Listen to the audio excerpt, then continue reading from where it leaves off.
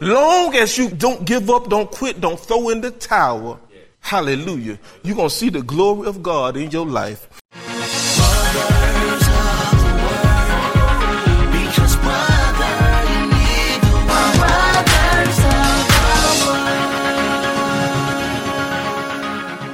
And now for Faith, Now What? Welcome to Brothers in the Word, because, brother, you need the Word. Truly it's a blessing to be here, and I'm truly elated. It's not quite often that I'm accustomed to, and I guess it speaks something that a leader could entrust his flock to someone. So I don't take this opportunity lightly, and we expect God to bless us on today. Amen. Thank God for our leaders, the brothers in the Word, amen, who are away in Miami. We pray God's speed and God's blessings to everyone, the entire staff, amen. I'm a former staff employee of Brunner Brothers myself, amen, so I'm very familiar with what's taking place.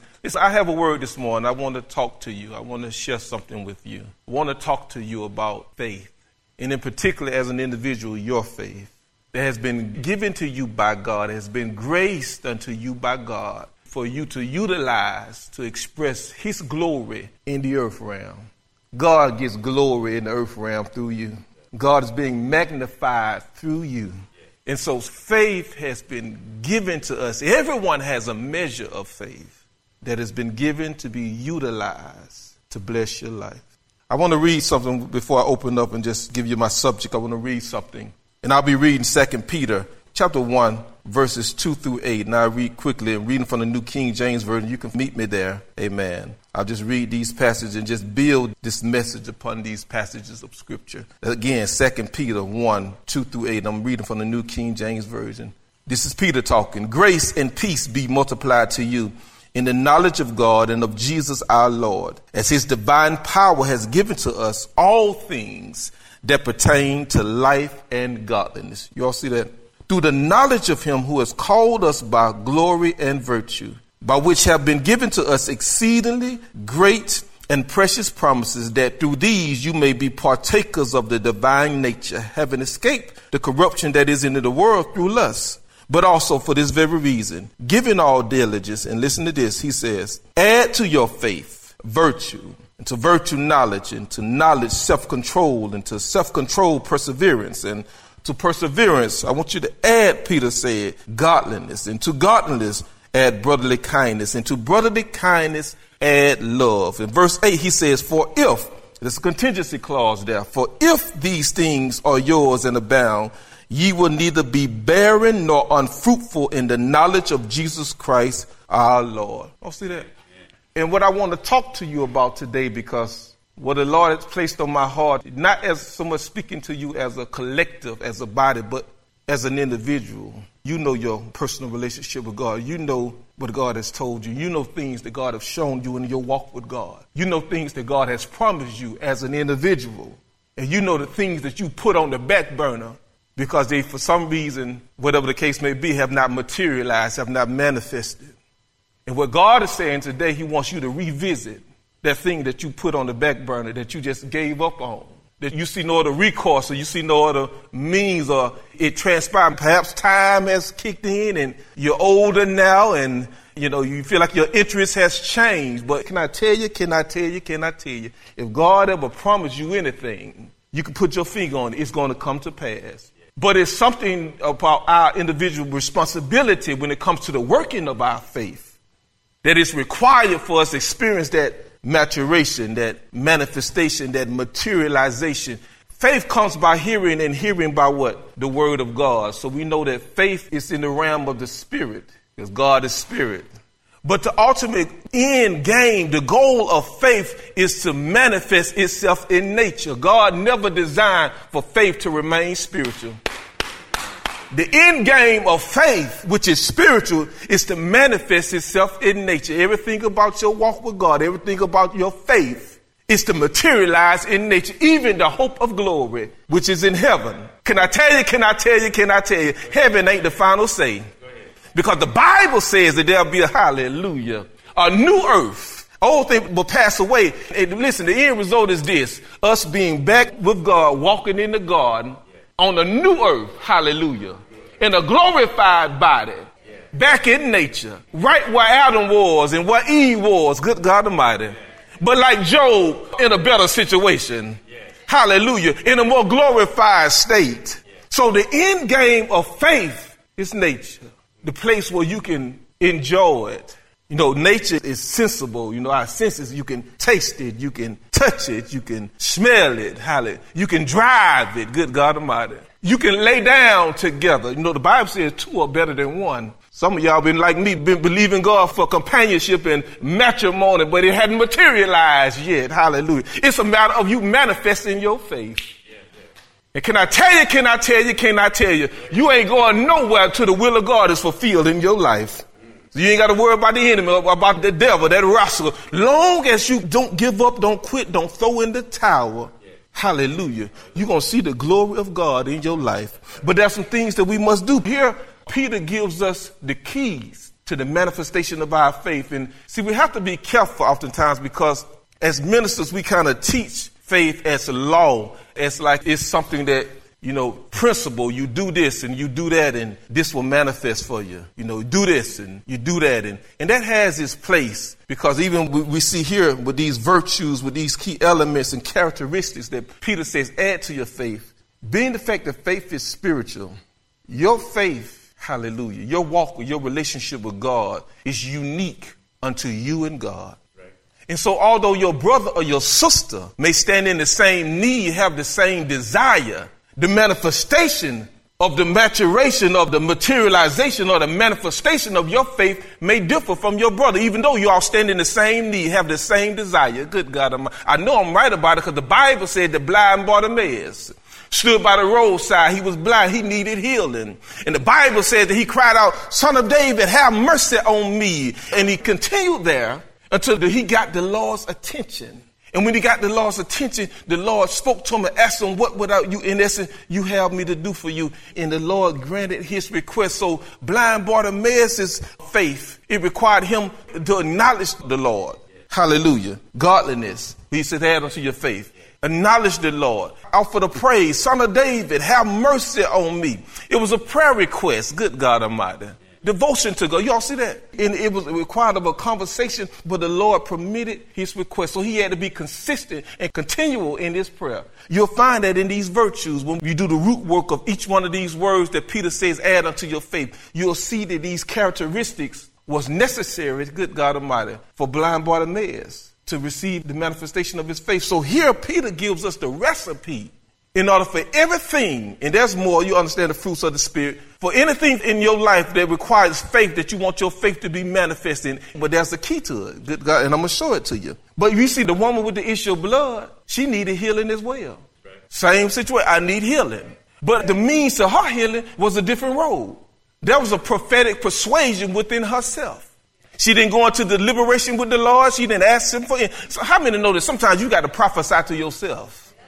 Hallelujah. You got to speak over your own life. Yeah. And it requires her to really tap into prayer and just get knowledge from God. If I could just touch the hem of his garment, I would be made. So she needed a strategy because how many know she was ceremoniously unclean? It was against the law for her to be out publicly because of her condition.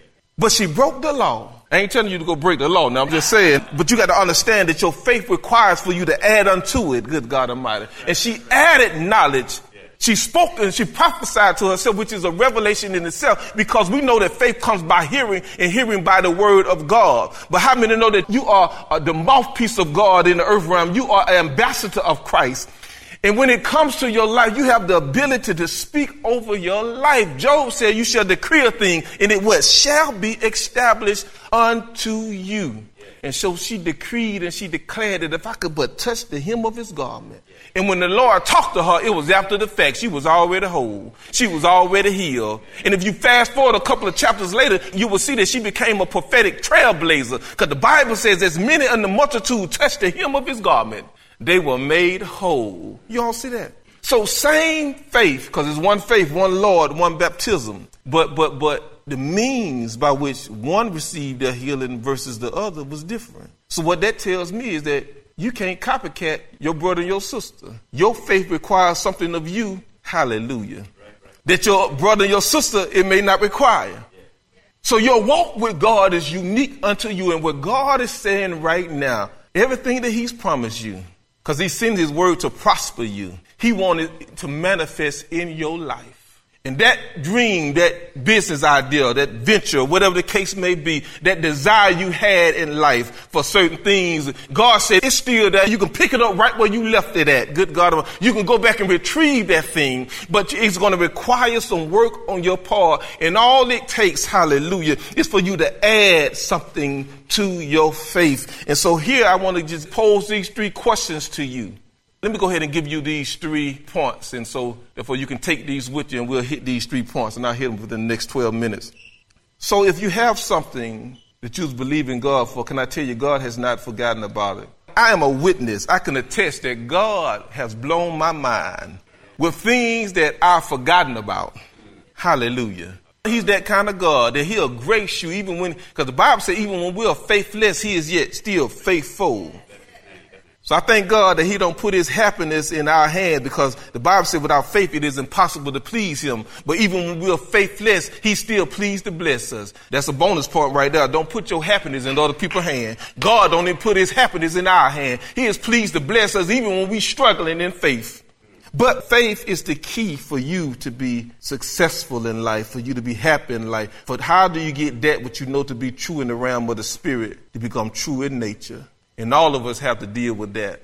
How do I get it from a thought in my mind into a present reality? And it's true in the spirit, because faith is the substance of things hoped for and the evidence of things not seen. But can I tell you, faith wasn't designed to satisfy you. It was designed to inspire you, hallelujah, to motivate you. But it was never designed to satisfy you. Our idea don't satisfy. But when it materializes, when it manifests, then you can drive it. You can pull up in it, good God Almighty. You can put it on, hallelujah. You can hug him, good God Almighty. Y'all follow me? So at some juncture, the gratification from God speaking and giving you the revelation is going to wear out. Just at some juncture, this thing got to manifest now. It has to materialize. Listen, could you possibly be adding elements that doesn't agree with your faith? He says, add unto your faith, not virtue, knowledge. And virtue is courage, and knowledge is, awareness and understanding. Hallelujah. Virtue, courage, praise, and all these things. And brotherly could you be adding elements that don't agree with your faith? I'm reminded of the story of the rich young ruler, where the Bible says that he called the Lord a good teacher, and he asked him about, commitments in essence to God. I'm paraphrasing. And the Lord said, you know the commandments. Don't do this, don't do this, that and the other. He says, I've kept all these commandments from my youth. And the Lord looked on him, and the Bible said that the Lord loved him. But he said, there's one thing that you lack. Go sell all that you have and give to the poor. And hallelujah. And the Bible says that he went away sorrowfully, meaning he missed God. One thing that he lacked. Could it be that you're lacking something? You lack something in that last move or that last inspiration or that last thing that God spoke to you that prevented you from experiencing? I mean, how many know that oftentimes, and I'm a witness to this, that something simple as forgiveness can hold up your blessing? Just something simple, just one thing can hold up heaven from opening up to you. Good God Almighty. And you missing God. This is a question. Don't answer just rhetorical. Just think about it. What are you missing? Or what did you miss that prevented or that's preventing? Because how many know as long as you got breath in the body, you still in the game? I know people will preach your eulogy while you still got blood flowing Rome in your body. Like you'll never come back from that. You'll never be successful. You'll never be this. But long as you got breath in your body, you are still in the game. You ought to lift your hands up right there and say, I'm still in here. I'm still in the game. Hallelujah. The enemy will count you out. But long as you still have breath in your body, you're still in the game. So don't you ever give up. Don't you ever quit. Don't you ever throw in the towel. I don't care how many times you miss God. Because ain't no greater time like the present time to get it right. Good God Almighty. And we serve a God that he's a redeemer of time. Good God Almighty here. So could you be missing an element that held it up? Just think about it. I want you to think about that thing, that idea, that vision, that dream that you put to the back burner. because time has kicked in and you toiled and you tried this and it didn't work. That business idea that you know, I'm talking about what you know that God told you. I ain't talking about, the Bible says man plans his way, but the answer belongs to God. We can come up with some stuff on our own, but I'm talking about that what you know God told you. Good God Almighty. Yeah. But yet you're struggling to bring it into fruition. You're struggling to see it as a present reality in nature. I'm talking about that thing. Because God is not a liar. He's not the author of confusion, but he is the author and the finisher of your faith. And if God said it, if he showed it, it shall come to pass. But you have to, God says, work out your salvation. Hallelujah. Let me move on. Secondly, this is the question. Could you possibly be misorganizing certain elements to your faith? Story of David. David had a desire to go and retrieve the Ark of the Covenant. That was a good thing. God didn't tell him. That's what I told you. Faith comes by hearing, but hearing by the word of God. God don't have to always tell you something, but as long as your desire lined up with his will. He desired to go get the Ark of the Covenant. The Ark of the Covenant was blessing Obed-Edom's house. David went to retrieve the Ark of the Covenant, but he didn't add unto his faith knowledge. He didn't seek the proper way to go and retrieve it. And God struck the camp with death. But after David doubled back, sought knowledge in the scriptures and whatnot on how to carry and how to handle God, David was able to go retrieve God, and God told him, because you did not seek after the proper order. Good God Almighty. So he lined everything up in order and went and manifested his faith. Y'all see that? God is a God of order. And the steps of a good man are what? Ordered by the Lord. Perhaps, hallelujah, it was just a thing of you need to make adjustments in the order of your steps. Moses, after delivering the children of Israel out of Egypt, and they standing there with Egypt on the backsides and the Red Sea in front of them, he stands in front of the people and says, stand still and see the salvation of the Lord. God looked at him, rebuked him, and said, why are you crying out to me for? Speak to the people that you go forward, because if you stand still, the devil gonna kill you.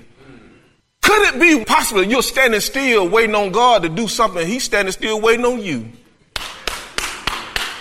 Order my steps in your word. Moses telling the people to stand still. God is saying you need to move forward. Oftentimes we're waiting on God and he's waiting on us. God has already given us a word. We have to act on that word. Could you be misorganizing some things that are hindering? I want you to think about it, because I want you to go after your dream. I want you to go after your happiness. I want you to go after your success. And here's the fact of the matter.